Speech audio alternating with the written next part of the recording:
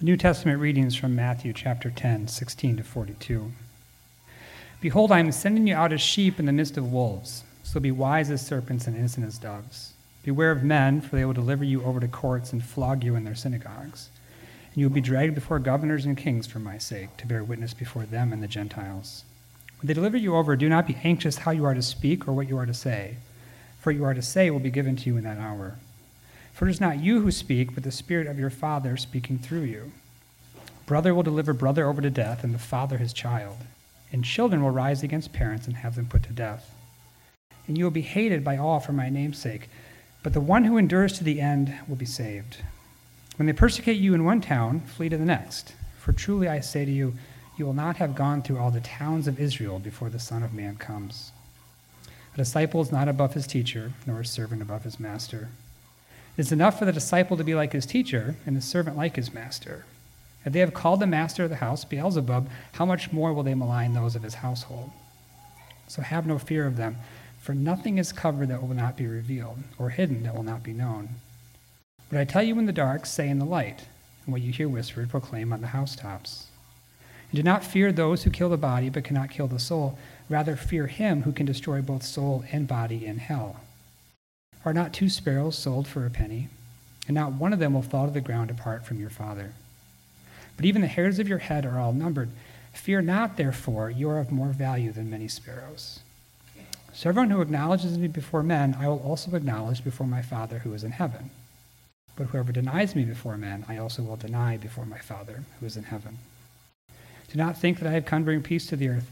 Rather, I have not come to bring peace, but a sword.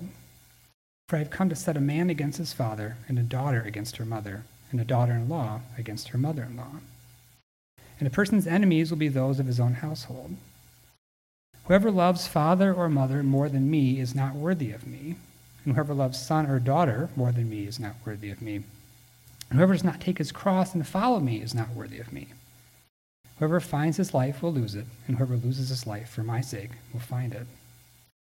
Whoever receives you receives me, and whoever receives me receives him who sent me. The one who receives a prophet because he is a prophet will receive a prophet's reward, and the one who receives a righteous person because he is a righteous person will receive a righteous person's reward.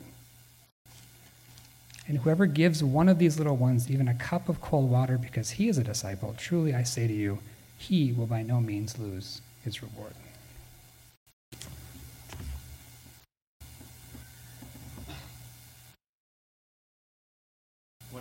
It's good to be with you this morning. And if this is the first time you're here at One Inch in Hope, we're glad and grateful that you're here with us. And we do hope that we can get a chance to connect with you before you take off this morning. And today we're continuing through our series in the Gospel of Matthew. And last week we looked at the first half of Jesus' charge to his disciples as he sends them out to proclaim his message. And this week we're looking at the second half of that charge, and this is something that we do well to attend to as those who Christ sends out in his name.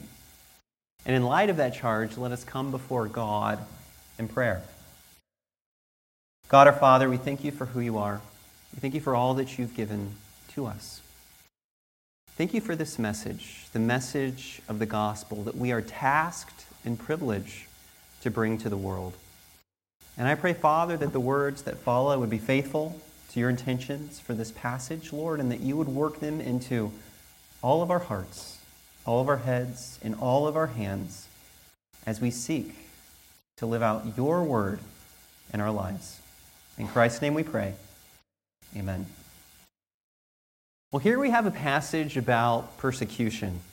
And perhaps our first response is actually to see it as a rather bleak depiction of life. Perhaps we read this and think that Christ is giving us a pretty dim picture of the human situation. Perhaps we think that Christ is telling us not to care for or to love anything but God himself. Perhaps we think that Jesus is calling us to simply let go of any and all attachments that we might have in this world, to become someone who cares little or nothing for their own physical life, or their family, or their friendships, or the joys that vocation and career or even nature can provide. Perhaps as we read, we get this sense of an inhuman humanity. But here we have to be clear on what persecution is. And I think we can best understand persecution like this. Persecution is the forced renouncing of a lesser good for the sake of the greatest good. Persecution is a forced renouncing of a lesser good for the sake of the greatest good. In persecution, we are forced to give up something that is truly good, something that we rightly love. And we do so for the case of something greater, something we should love more still. The philosopher Charles Taylor is helpful here. He explains that the Christian doctrine of renunciation, it actually supposes that the things being renounced are good things, that they are goods. To renounce a good is to suppose that the thing being renounced is a good, and this is what makes it a sacrifice. If it wasn't something good, it wouldn't be a sacrifice. But it's also to recognize that it's not your greatest good. To renounce a good, you recognize that it is something that you rightly love, but that you must love something else even more. And the greatest good, of course, is God Himself. If the things that we renounced were not good, then this would undo the whole logic of renunciation and sacrifice. Because renunciation does not dismiss or reject the goodness of creation in the world. It approves and affirms it. However, renunciation does assume that some goods are better than others. And for the Christian, the one good that must never be renounced is God Himself. And we all know this dynamic in regular life. We renounce the good of dessert for the greater good of physical health. We renounce the good of an extra hour of work for the greater good of family and friendship. We renounce the good of an extra half hour of sleep for the greater good of reading Scripture and praying. And here, Christ calls us to be willing to renounce all lesser goods, if need be, for the greatest good of God. But note that this persecution is a forced renunciation. It's not a renunciation that the Christian wishes. The Christian never wishes to die, to give up their life. The Christian never wishes to bring dissension among family and friends, to give up those close relational bonds. The Christian never wishes to compromise their career, to give up the work that God has given us to do. The Christian is called to love their life and their neighbor and their vocation that God has called them to. These are all good things, gifts from God that we should love. But we are called to love God still more. We are to mourn when lesser goods are taken away. While we all have much to learn from Teresa of Avila, we should not follow her exhortation to be so conformed to the will of God that if my father or brother dies, I don't feel it. This is not God's will for the human because it is quite simply inhuman. A loving father and a loving brother are good gifts from God. They may, in a fallen world, be taken away in various ways, but precisely because they are good, they should never be taken from us without deep grief and mourning. However, the Christian disciple, Christ tells us, must be ready, if need be, to give up all of the very good goods in this world for the greatest good of all. If every other good in this world is forced out of our hands, we are nonetheless called to cling to that good that can never be pried away by the forced renunciation of persecution.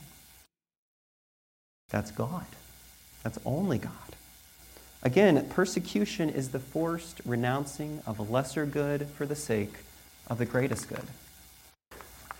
However, we must note that while renunciation is a forced act in response to persecution, persecution is also a reaction to another act.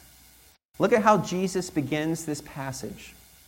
Behold, I'm sending you out as sheep in the midst of wolves, so be wise as serpents and innocent as doves. What is it that brings about the act of persecution? Well, it's Christ sending out his disciples, Christ sending them off to proclaim his message to the world. And what this means is that the disciples are proclaiming a message that, in some way, shape, or form, others would rather not hear. But they do it, as we will see, because they love that good that is their neighbor more than any good that their neighbor can give or take away. If we love our goods, the goods that our neighbor can give and take from us, more than the greater good of our neighbor, then we will never be able to endure persecution. And this dynamic is captured in the three animals that Christ here calls us to be like. We're called to be as serpents, as sheep, as doves. And as we will see, each of these animals has much to teach us about our going out, our being sent, and also our persecution, our forced renunciation. And so I want to look at this passage under three headings: wise as serpents, pure as doves, shepherded as sheep. Let's look first at wise as serpents. Christ tells us to be wise as serpents, and this charge might surprise us, because when we think of a serpent in the Bible, we think of Genesis 3. We think about the temptation of Adam and Eve, and actually this is precisely where our minds should go. The Septuagint, which is the Greek translation of the Hebrew Bible, it uses the same term here that is used by Jesus that's translated as wise, but it does so in the superlative, in the most emphatic form. The Septuagint tells us in Genesis 3, behold, the serpent was the wisest of all of the beasts upon the earth. And if you check your ESV translation of this verse in Genesis 3, it'll tell you that the serpent was more crafty than any other beast of the field. And the Hebrew word translated as crafty, arum, is not necessarily seen as a bad or negative thing. And in fact, we find this same word in Proverbs 12, something the ESV translates as prudent. We find the vexation of a fool is known at once, but the prudent ignores an insult. A prudent man conceals knowledge, but the heart of fools proclaim folly. In the Bible, wisdom is a matter of living rightly in the order that God created. It's living rightly before God, with neighbor, in the natural world. Wisdom is a lived knowledge. It's understanding the way that things work.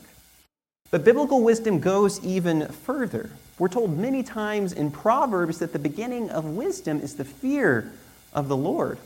And as commentators note, this notion fear is probably best translated or thought of as a loving reverence. A loving reverence. And this loving reverence is not just the beginning of wisdom, but also its end.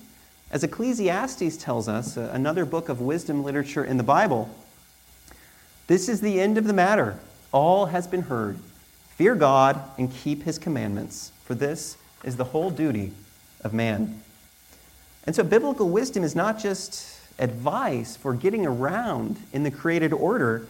It's a recognition that everything must begin and end with a loving reverence for God.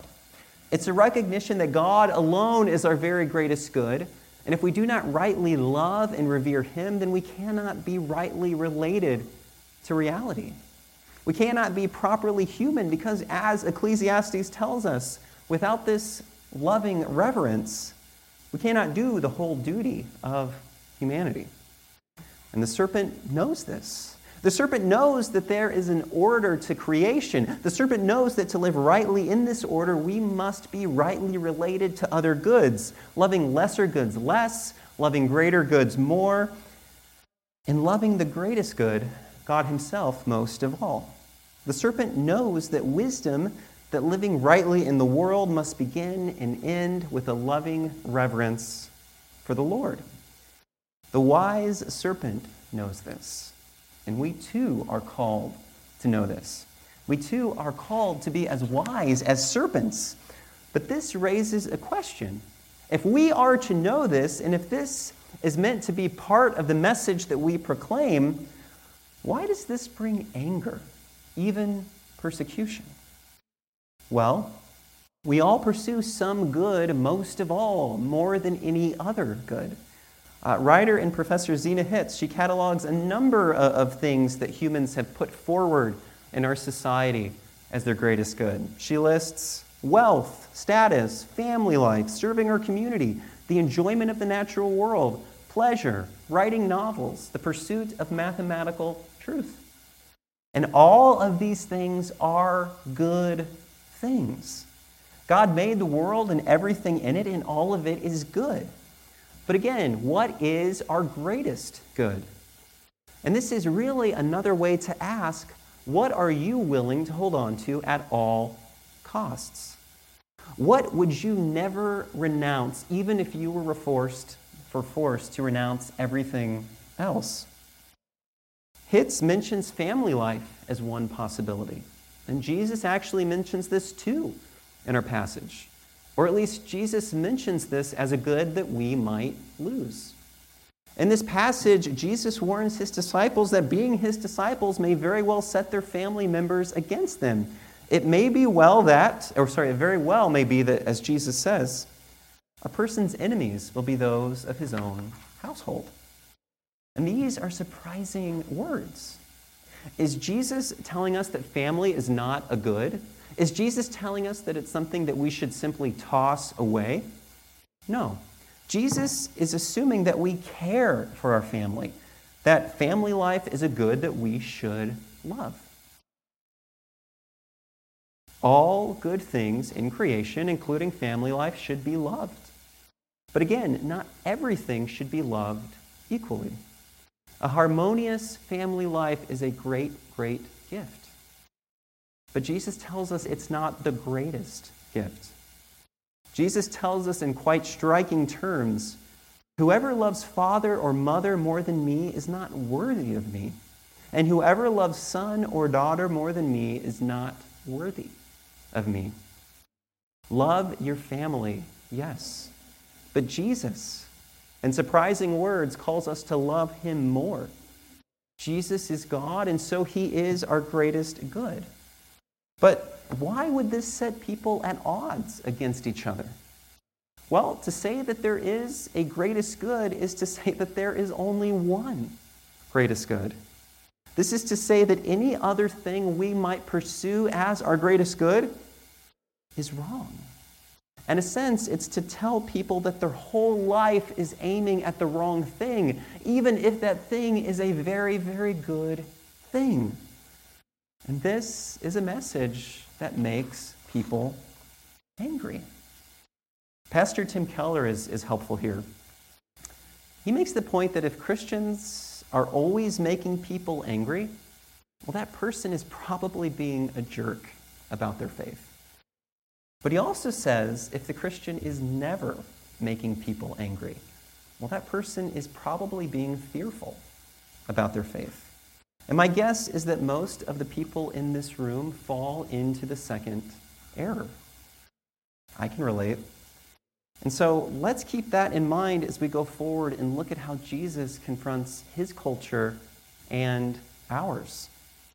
One reason that Jesus mentions family is because in that culture, society placed a huge emphasis upon family. Your primary obligation was to your family. Your primary support structure was your family. The primary way that you were known to other people was through your family. The primary role that you took on was a function of your family. And again, family is a great, great good, but it's not our greatest good. Even this, Jesus tells us, we must be ready to renounce for God, if forced. And the fact that Jesus mentions family, it's important because in that culture, family was the main competitor for our greatest love, the main competitor with God. And so we have to ask, what might Jesus mention in our culture? Would he say, I have come to put manager against worker? Would he warn us that Christian convictions could compromise the good gift of our vocation, our career, as we take stands that are unpopular in the culture?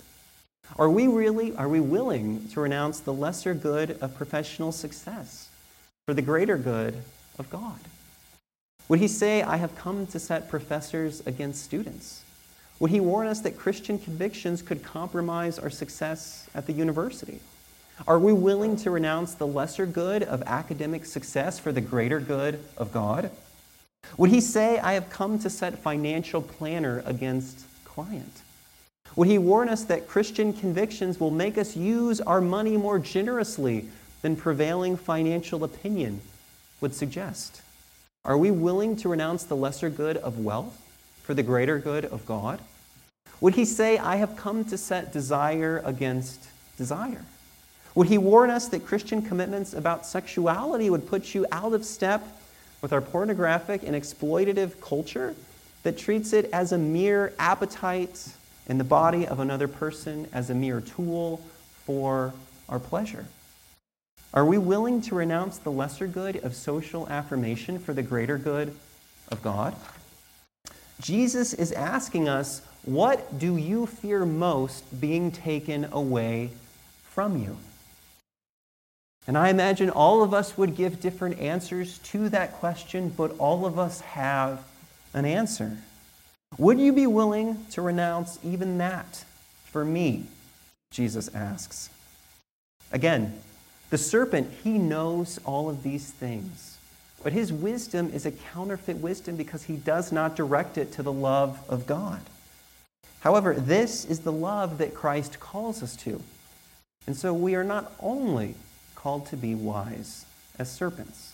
This brings us to our second point, pure as doves. The serpent knows the truth, but the dove loves the truth. And this is why Jesus calls us to be, the Greek word here is akarios, as doves. And the ESV here translates it as innocent, but a more literal translation would be unmixed. Unmixed. It's a negative term. It describes something not mixed or diluted or corrupted with some other thing. And if we made it into a positive term, we might think of pure. We might think of purer, unmixed gold, gold that's free of any dross. And remember that in the Beatitudes we looked at over the summer, Jesus tells us, blessed are the pure in heart, for they shall see God. And the Greek word here is a positive term meaning pure. But it works with unmixed. They're two sides of the same coin, and they both have to do with the heart, the way that we love. Pure gold is unmixed gold without any dross. Pure love is unmixed love without any dross. This is how we are meant to be like a dove. And the Bible actually gives us a bit of dramatic irony to show us exactly what this is not. Because there's actually a prophet whose Hebrew name means dove. And this is the prophet Jonah. And he is no dove. He, like the serpent, knows who God is. He, like the serpent, knows that God is our greatest good, but he does not love God. After the miraculous repentance of Nineveh and God's relenting of destruction, Jonah angrily responds. He says this, "O Lord, was this not my word when I was still in my country? Thus I fled in haste to Tarshish because I knew that you are gracious and compassionate, slow to anger and abounding in love and relenting from destruction." Jonah here quotes one of God's preeminent acts of self-disclosure, of revelation. This is Exodus 34, 6 and 7, where God proclaims his character to Moses on Mount Sinai. Jonah, like the serpent, knows all of this about God. And Jonah, like the serpent, does not love God. Who God is, his gracious and compassionate and loving character, makes Jonah angry. So yes, we, like the serpent, must know God, but we, like the dove, must also love God. And so we find a bitter irony here, because the prophet named Dove is anything but. Jonah does not only not love God, he also does not love his neighbor. He's angry that the Ninevites have been spared from the divine judgment of death, And he's angry he's angry at God for not killing them. But Christ calls us, unlike the prophet named dove, to truly love God and neighbor as doves. Disciples are to love the people that they minister to. And so what then does it mean to have a pure heart? Does it mean to only love God and nothing else? Well, no. Again, this would undercut the whole logic of renunciation. This would deny the goodness of the world that renunciation and sacrifices suppose. A pure heart is not a heart that loves God only. A pure heart is a heart that loves God fully. Recall the two great commandments that God gives to humanity: to love God with all of your heart, soul, mind, and strength, and to love your neighbor as yourself. Loving God and neighbor rightly are never in competition, and in fact, the more we love God, the more we will love our neighbor. And if we don't love our neighbor, we will not endure persecution. We will not endure the forced renunciation of lesser goods. If we don't love our neighbor more than the goods that our neighbor can take away from us, they could be friendship, romance, career, resources, status, even our physical life. If we don't love our neighbor more, then we will never endure our neighbor taking these things away from us in persecution. Remember, the Beatitude tells us, "Blessed in the pure in heart, for they shall see God." And as those who seek to love the truth like a dove, we will see God's hands in all things. We will see God working even in the darkest moments. In each moment of persecution, we will see God working to refine our hearts, working like a furnace to make our love like pure gold, free from diluting and corrupting dross. And I say this with trepidation because this is a very difficult truth. But in each persecution, in each forced renunciation of lesser goods, we have to hear Christ asking us the same question he asked 3 times to Peter. Do you love me more than these? Do you love me more than these? But there's more. It's not just that the pure in heart shall see God, they shall also make God seen. And enduring persecution, we love our neighbor by demonstrating to them that God is so good, so great, so gracious, that even if you take everything from me, I still have more than I could ever imagine. I have God himself. And nothing makes people consider a claim more seriously than to see a person hold on to it so dearly when all conventional wisdom says to let it go. And Christ tells us, "Whoever denies me before men, I also will deny him before my Father in heaven." So ask yourself, have you ever affirmed Christ at personal or professional or social cost? If not, perhaps you have not really come to him. And if you deny Christ, you not only deny your love for him, you also deny your love for your neighbor. When you deny Christ, you love what your neighbor can take away from you more than you love your neighbor. You love your job, your status, your success more than you long for your neighbor to see the truth of God's goodness and graciousness and love. And while many Christians around the world do face death on account of their faith, most of our experiences in this room are probably much more like the audience to the letter of the Hebrews, who have not yet resisted to the point of shedding your blood. But even still, this is a hard and difficult truth. But properly speaking, it is not us who clings to God, but God who clings to us. And that brings us to our third and final point: shepherded as sheep. Christ calls us to be like serpents, to know the truth. Christ calls us to be like doves, to love the truth. But Christ also calls us to be like sheep, to trust the truth. Again, Christ tells us, "Behold, I'm sending you out as sheep in the midst of wolves." Christ sends us as sheep. But there's a deep, deep irony here. You can't send out sheep. They wander. They get lost. They always lose their way. To be sent out as a sheep is to be sent out as one who never goes anywhere without their shepherd. To be sent out as a sheep is to be sent out as one who is shepherded at each step along the way. And this directs us to an important truth. Think of those other goods that we are tempted to give ourselves to love most of all. We give ourselves to our work, and one day we will retire and be forgotten.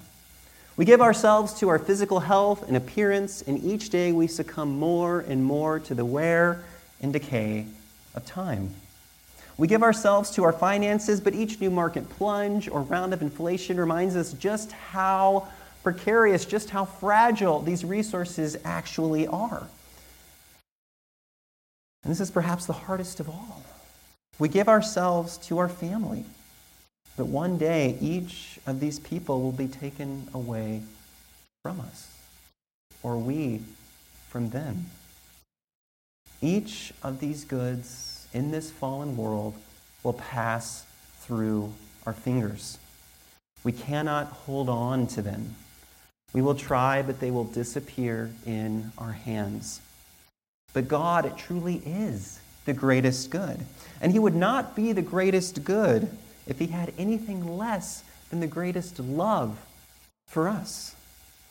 We cannot cling to all of these other goods that we turn to.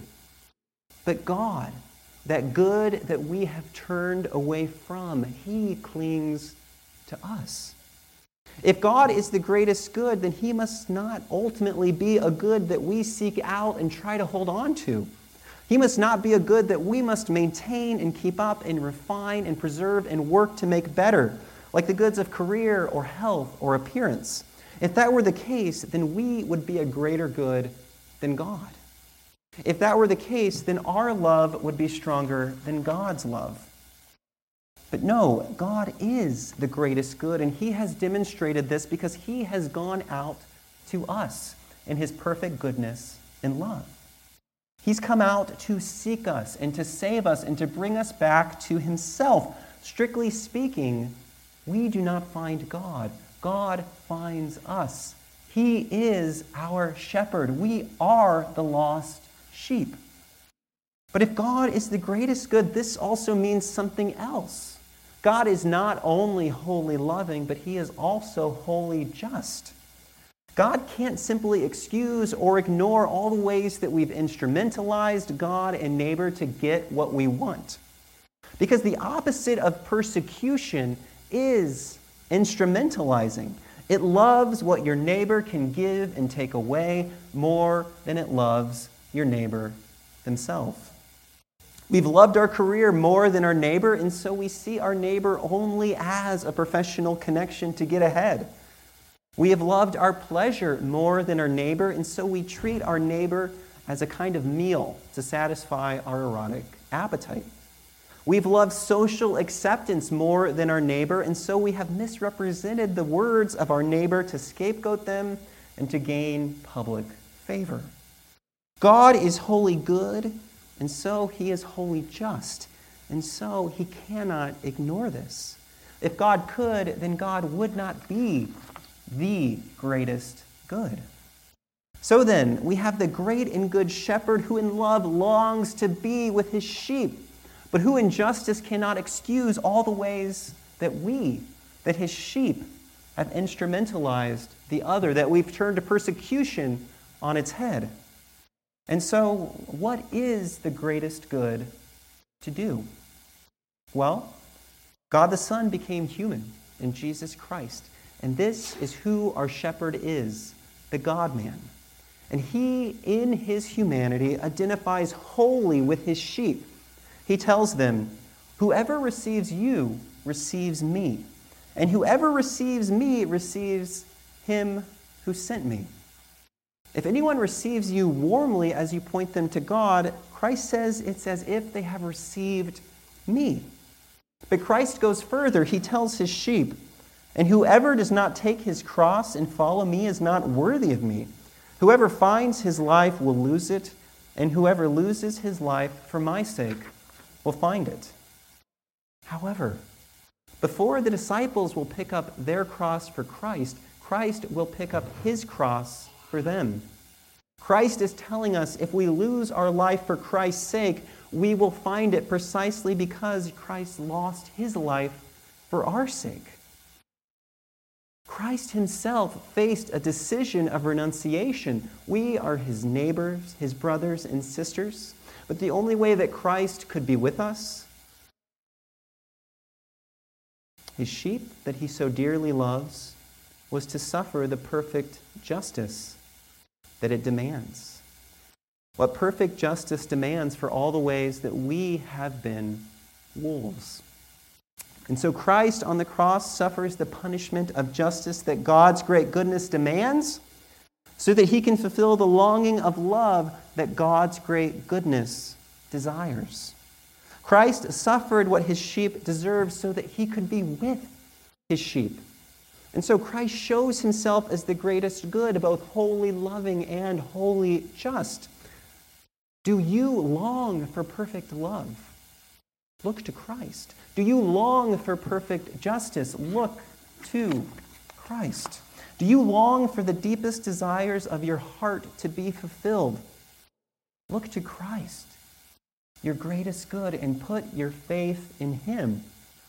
Meditate upon the cross and let it fill you with love for God. Think about all that God has done for you to reconcile you to himself. Let it grow your love for God. Because without love for God, we will never rightly love our neighbor. And without love for our neighbor, we will never love our neighbor more than the things our neighbor can take away. And we will never endure persecution. So ask yourself, what is it that competes with my love for God? You are human, which means that you are a creature who loves. The problem is not that you love too much. The problem is that you do not love rightly. Do you struggle with lust? If so, when you find yourself overcome with this desire, ask that God would make you desire him with that same intensity. Do you struggle with desiring professional success above all else? Do you struggle with desiring social approval above all else? Do you struggle with desiring physical health and beauty above all else? Do you struggle with desiring romance above all else? Do not love and desire with less intensity. That would be an inhuman answer. But learn to direct this intensity to its proper object. Ask God for this. Please, God, redirect this desire that is burning up my bones. Please direct it to you. And there's another dove that we need to mention. In Christ's baptism, the Holy Spirit is represented as a dove as we see him coming down upon Christ. And this is fitting. As the ancient African bishop Augustine tells us, the Holy Spirit is the very love of God. He's the love that binds together Father and Son. And so God sends the Holy Spirit into the hearts of his sheep, and this dove perches there. And when he perches, he fills us with the very love of God. And this dove sings when our hearts cannot. When we cannot sing songs of love to God and neighbor. This dove loves with us and for us. And so we pray, God, teach my heart to sing by following the song of this dove, stubborn sheep though we are. And one day our shepherd will come again, and on that day we will love him with a wholly pure and unmixed love. And not only will we love all other things rightly, but all things, all the good gifts of creation, every lesser good that we have renounced, will be given back to us in a wholly restored creation. As C.S. Lewis tells us, aim at heaven and you will get earth thrown in. Aim at earth and you get neither. Let us pray. God our Father, we thank you for who you are. We thank you that you are so great, that you love us more deeply than we could ever imagine, that in order to satisfy your good and perfect justice, you identified fully with your sheep in the person and work of Jesus Christ. Help our hearts to rest and rejoice and glorify you in that truth. In Christ's name we pray. Amen.